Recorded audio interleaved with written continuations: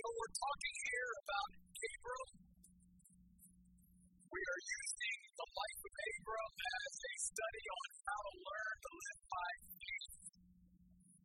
Tonight's chapter 16, divides very neatly into two separate sections that are very much a contrast to one another.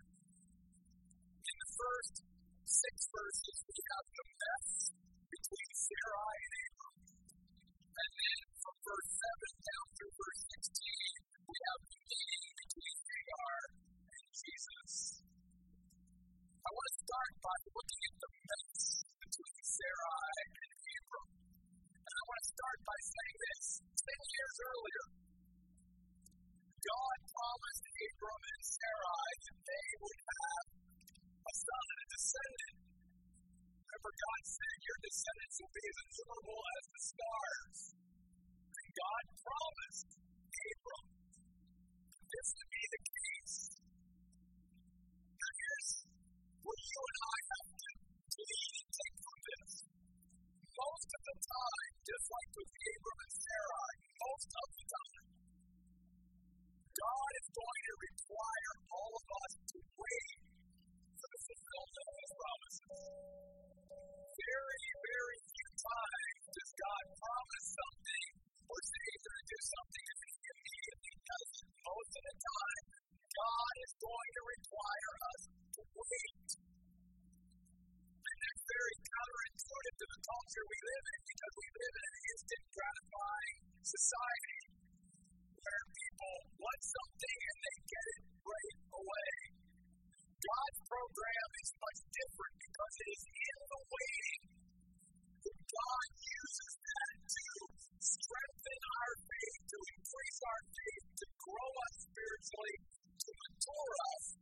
In fact, even before I get into the passage today, let me read and remind us all of this great verse from the book of Hebrews that talks about the importance of persevering. It says, so that you may not be sluggish. Hebrews 6:12.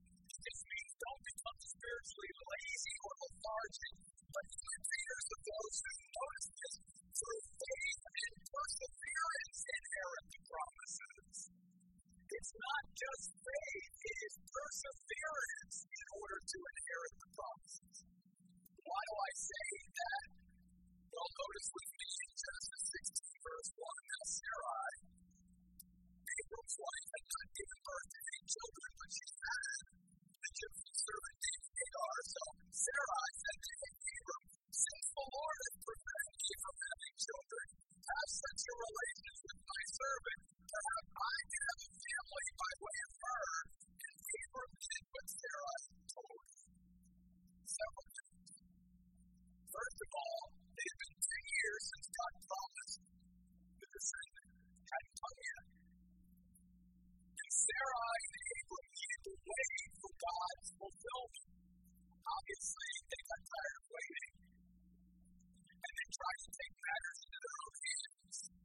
One of the things God taught me as I was studying this is faith is living without scheming. That's exactly what Sarai started to do. She started to scheme and try to figure out how to help God along. How to take matters into her own hands. And we know that Abram and Sarai made a mess of things by not waiting on God's timing and to try to fix it themselves in their time. God doesn't need our help to fulfill His promises. That's why He even went through the pieces of the animals and established this covenant with Abram that we saw last week. Because all Abram had to do was obediently follow God, and all these wonderful things would come to him in God's timing, and God would make sure that they couldn't keep their hands out of it. And the warning to us is to make sure that we, through faith and perseverance, inherit the promises of God. And right now, maybe many of us tonight are in God's waiting room. And you and I have to realize that that's not a throwaway with God. God is very purposeful of why He makes promises and then withholds fulfillment. In fact, think about it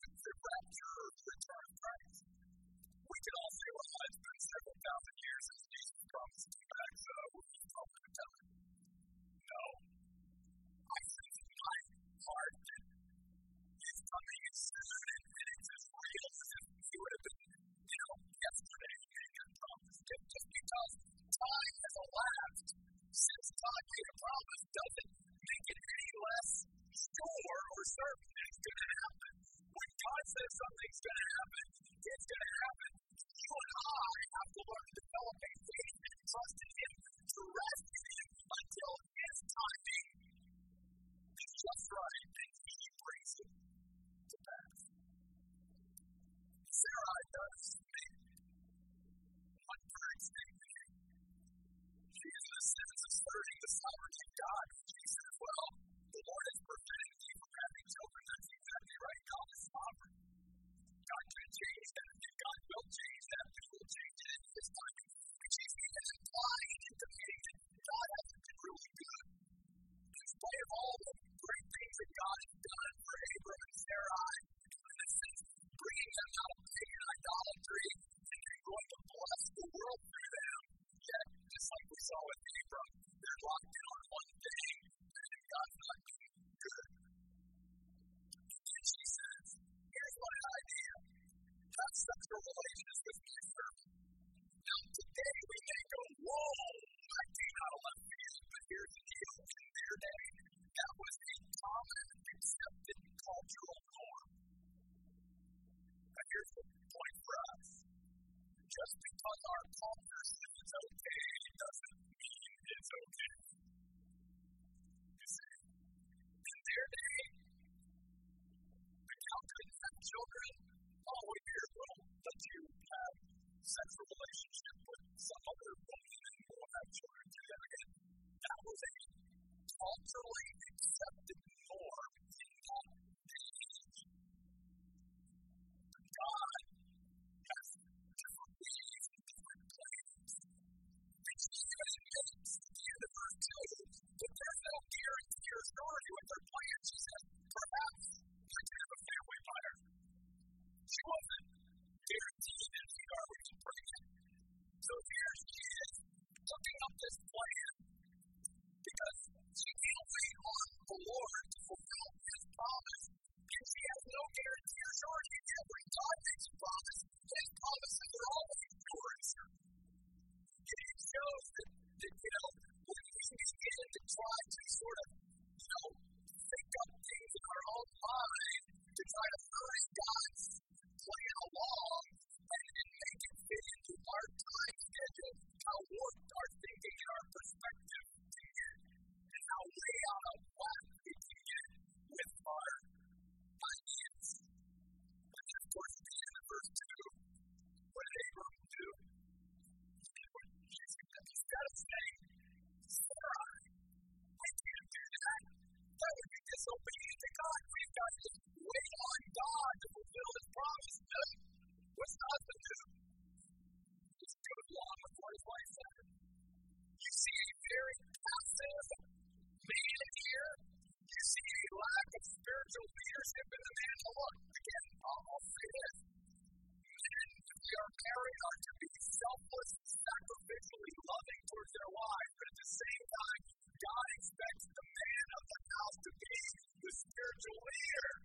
Abram dropped the ball here. He did exactly what Adam did back in the garden.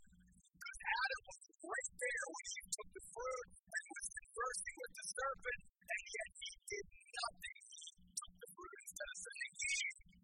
Before you do that, don't do that. God said no. No leadership. And you see that here with Abram. So the Bible says in verse 3, after Abram came for 10 years, he was counting, he was 75 when he first, so now he's 85 years old, which is important when you think that the age is here.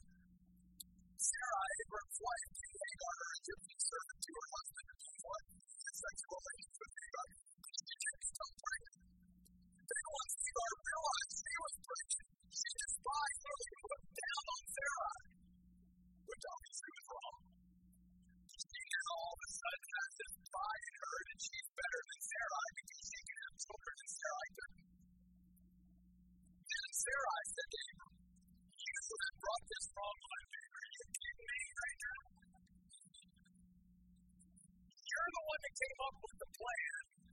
It didn't go well, and now you're not going to take responsibility for it. You're going to point the finger at somebody else. This kind of behavior amongst human beings isn't new, is it? It goes back thousands of years where people will not accept responsibility for what they have done. I allowed my servant to have sexual relations. No, you're the one that insisted on it. You're the one that initiated it. You didn't allow it. It was somebody else's idea. But when she realized that she was pregnant, she despised it. I will say again, Sarah, it's like with this last phrase in verse 5, may the Lord judge between you and me, and he will.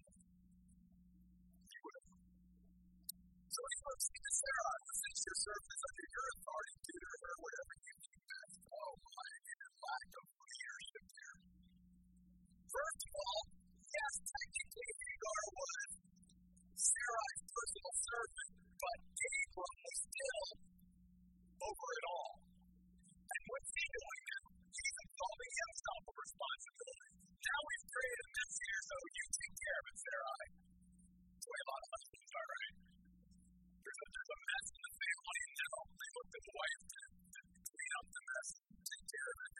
And then he says to her again, lack of spiritual leadership. You do what you think best. Didn't that get us in trouble in the first place? How about saying, let's start praying about it and doing what God thinks we should do? No, that's not Abram's. You can see how far off they've come. And this is to be encouraged. Abram and Sarah have these flashes of faith and faithfulness and all of that, but then sometimes they just take it. And yet again, God is going to be faithful to them, isn't he? And God isn't going to give up on them. God is still going to work through them. God doesn't say he was nothing to do more than he does. Again, the Bible says, then Sarah treated Hagar harshly, so she ran away from Sarah. In other words, Sarah made her primary focus in life to make life miserable for Hagar. You ever been around somebody like that? It's like your goal in life to make your life miserable. You wake up in the morning thinking of ways, how can I make this person miserable? How can I upset them? How can I poke them? How can I get them all riled up? There are people like that. I don't understand that mentality, but there are people like that. And they literally just drive people away from themselves. Sooner or later, they recognize in their life, they look around and they're pretty lonely people. Because nobody really wants to get too close to people like that. Because they're like the porcupine, they just poke people as soon as they get close to them. And that's how Sarai, that's what she had become nervous. By the way, her name Sarai means contentious one. And yet God later on is going to change her name to Sarah, which means princess. God keeps the pagan idolaters, Abram and Sarai, and turns them into, by his grace, the prince and princess. Well, guess what? God does the same thing with you and me. He takes broken, undeserving people who are in need of his mercy, and he gives princes and princesses out of us. That's the blessing of God in our lives.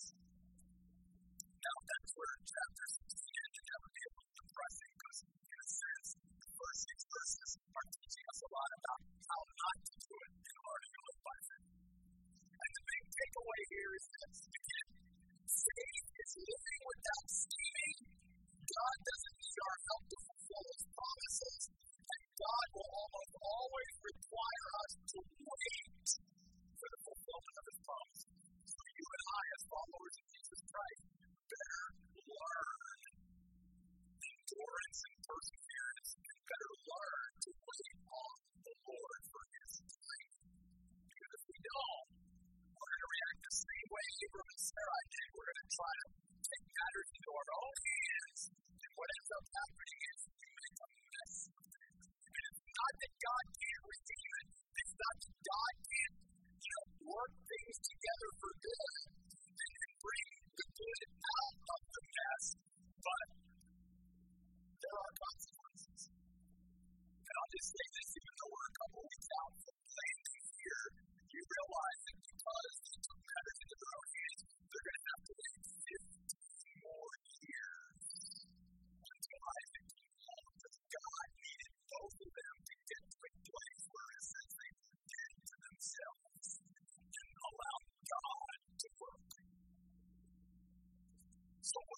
Abram started out with 75. Now here in this 85, he's going to wait till he's actually 100 years old until Isaac comes along.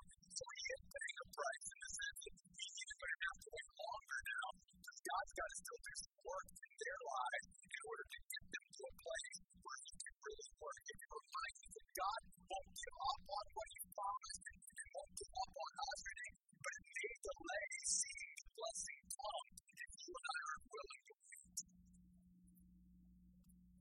But then I love this. From verse 7 to verse 16, we see the meeting between Hagar and Jesus. Because the Bible says in verse 7, the Lord's angel found Hagar.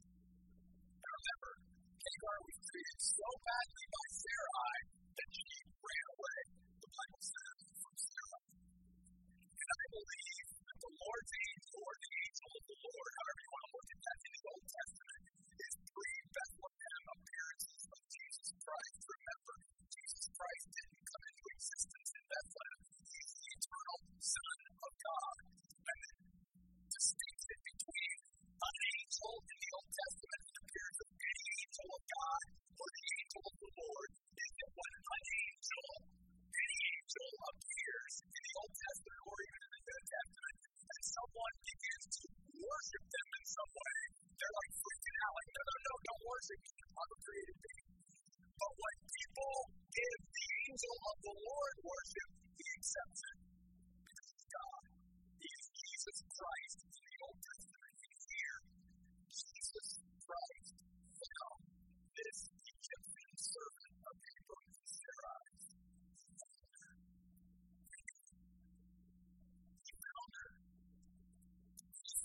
Notice near a spring of water in the desert. What's another name for a spring of water in the desert? Oasis. You want to find Jesus? Come to the oasis. But Jesus found her at an oasis. And she needed to get there because she was running and she was in a very inhospitable, barren place in the desert. There was a spring that was along the road to Shur. The reason why that's important is, remember, where's Hagar from? Egypt. Shur is the border of Egypt. She's now almost come back to her homeland. And Jesus says to Hagar, oh, by the way, notice this. He calls Hagar not the wife of Abram because God doesn't recognize this marriage. God calls her still the servant of Sarah. Where have you come from? And where, literally go in Hebrew, to whom are you going? That's important. Because one of the things I've learned from studying the Word of God, and one of the things I've learned in my own experience as a pastor, is that if you're running from something, ultimately you're running from someone. If you're running to something, you're ultimately running to something. It's not something to something, it's someone to someone. In a sense, what Jesus was saying is, well, who's going to be back there in Egypt? Because it must have not been a very good existence for Hagar back there. So in a sense, he's saying, is there anybody that really loves and cares for you back there that you're running to? Because obviously in her mind now, she's a very discouraged person. She's a very hurting person. And Jesus is reaching out to her. And one of the great things we see here, and this is what's so precious about this particular passage of Scripture, is here is a young lady who has been badly treated by the followers of God. And yet God comes along and says, yes, they are my people, they are my representatives, but they should have never treated you that way. I'm going to show you how you should be treated. God does the same thing, I think, today whenever Christians, even in the name of Christ, treat other people very badly. God has to come along and pick up the pieces of lives that have been hurt by Christians who have hurt people so badly, and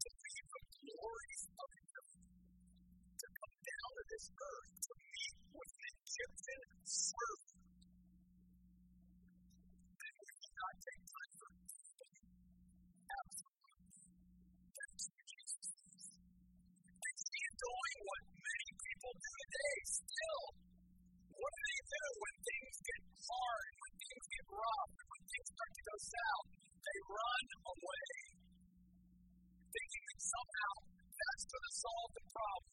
I'm going to run away from this situation. I'm going to run away from this person. And it's never biblical. It's never part of God's counsel or God's advice to run away from anything. Because you and I will never learn anything or grow anyway if we run away from things. Or run away from people. Yet, what do we see in our society? What do we see in the church today? Problem in the church with somebody, leave the church, run from this church to that church. Just like a big, circuit. And somehow I guess we think that the next group of people that I plant myself into, I'm going to get along with them swimmingly. I didn't get along. Like people are different. Well, we're really not. We're all the same everywhere. But yet again, there's that faulty thinking again, and we start going down the wrong road, and somehow this group of people over here will treat me just the way I want to be treated. You know the last group of people. You never see God say His word. It's okay to run away from someone. But He always is saying, I want you to go back and try to figure out at least a better way through it.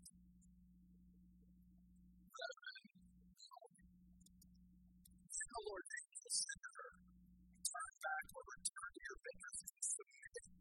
Really humble yourself to her authority. How is it possible after Hagar had been treated so badly by Pharaoh? How can she possibly put herself under her authority again?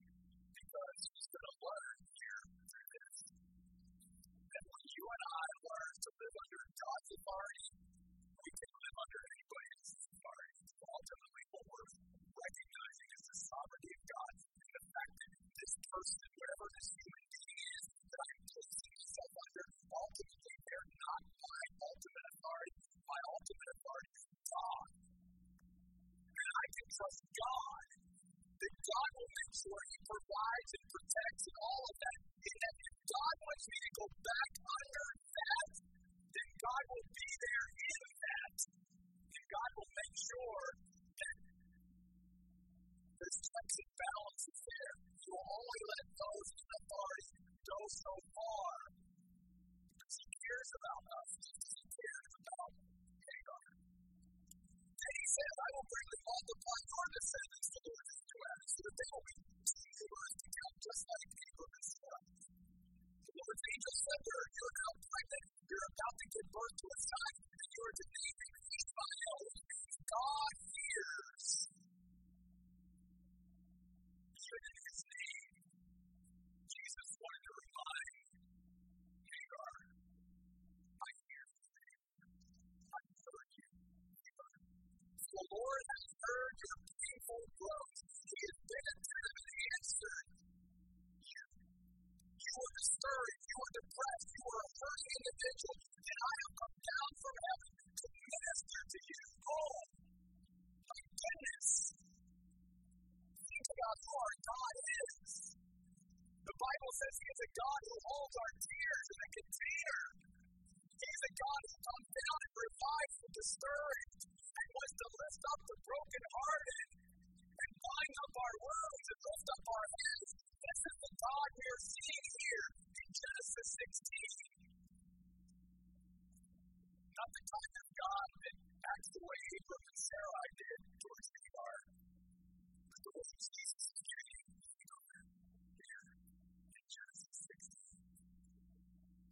He again left the glories of heaven to minister to this dear lady who's running away.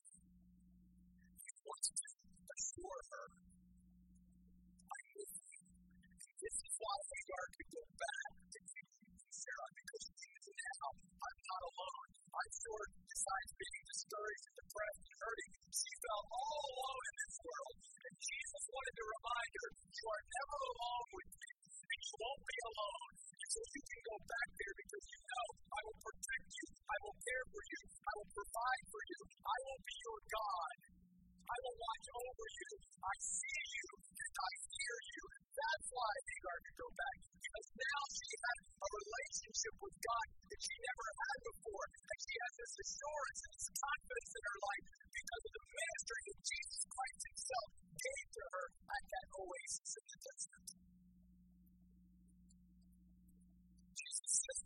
about her son is under a wild dog killing. It simply means he will live a nomadic existence. He will be unable to be honest. He will also be hostile to everyone. He will be him against the world. And we all testify to the truth of that because his descendants today in this world, when you think about who are Israel's descendants, do they not live their life as if it's them against the world? Exactly. Everyone will be hostile to him. He will actually live away from his own brothers. He can get along with his own family. So Hagar, I love this. What a great way to name the Lord who spoke to her. He will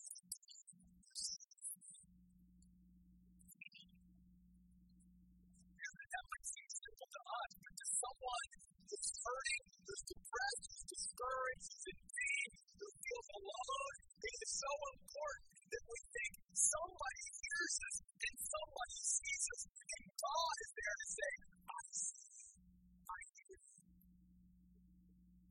You're never alone. I pay attention to you. You know what I've learned in life so many times is that, well, that's also another human being needs people from another human being. And they need a human being to sit across from them and just say, hear this. I'm here to let you know I see you. When you feel like everyone else is looking past you, nobody really pays attention to you. Nobody's really listening to you, hearing your heart. Sometimes that's all we need in our lives is somebody that's willing to do that with us and for us. People understand that, and it's why God will bring people into our lives like that. But God wants us to know He's always there to us. And that's the kind of God He is. He's a God who always sees. He's a God who always hears. He's a God who always pays attention to us, especially when we're in a position like Hagar, where we're running away, where we're hurting, where we're depressed, we're discouraged, we're isolated, we're all alone in this world, and we think nobody cares. Jesus is telling us tonight in this passage, with this interaction with Hagar, I care about each and every one of you.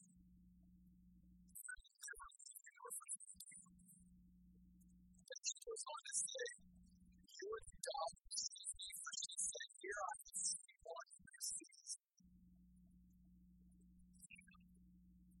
That is why the well at this oasis was called Bir Lahai Roi.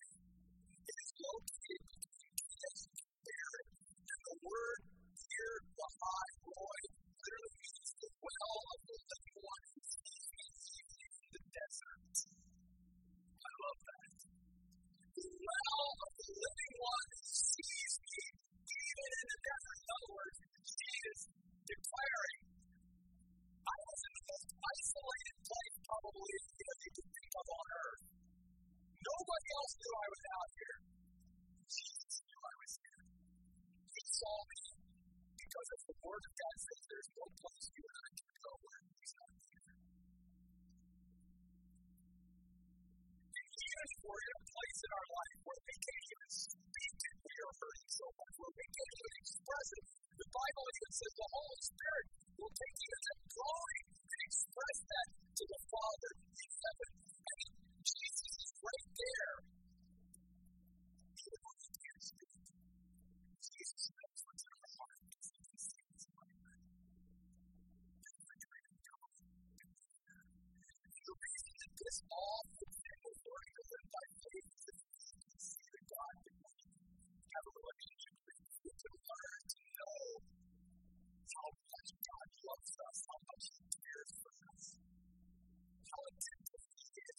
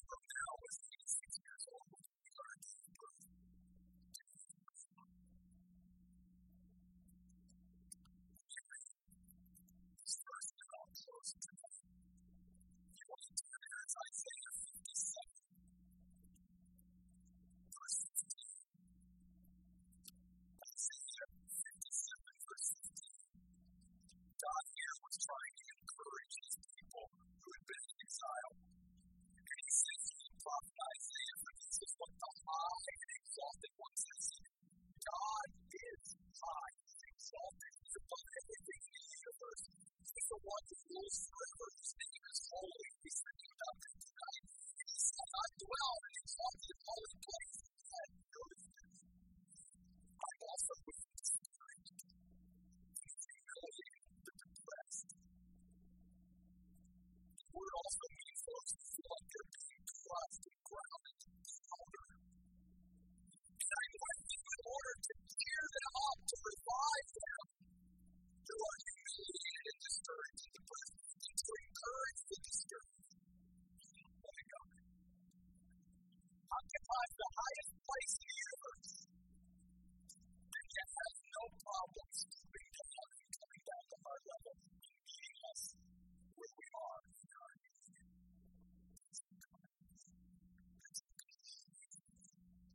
God wants to give us a proper picture of who He is, so that we will wait on Him.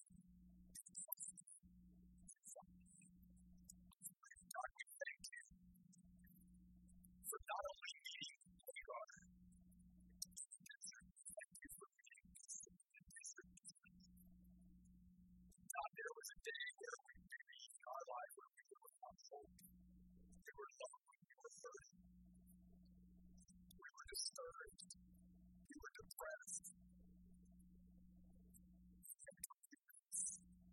You came to us. You left the glory of heaven and You came down and You met us right where we were. As Nicole said tonight, You got down dirty with us, because that's the kind of God that is here. And I pray tonight that maybe there's someone here tonight, or maybe there's someone that you know of in your own life, in your own circle of influence, a friend, a family member. They need to be removed at this point. God does hear them. God does hear them. And God is attentive to them. And God wants to come down and minister to them.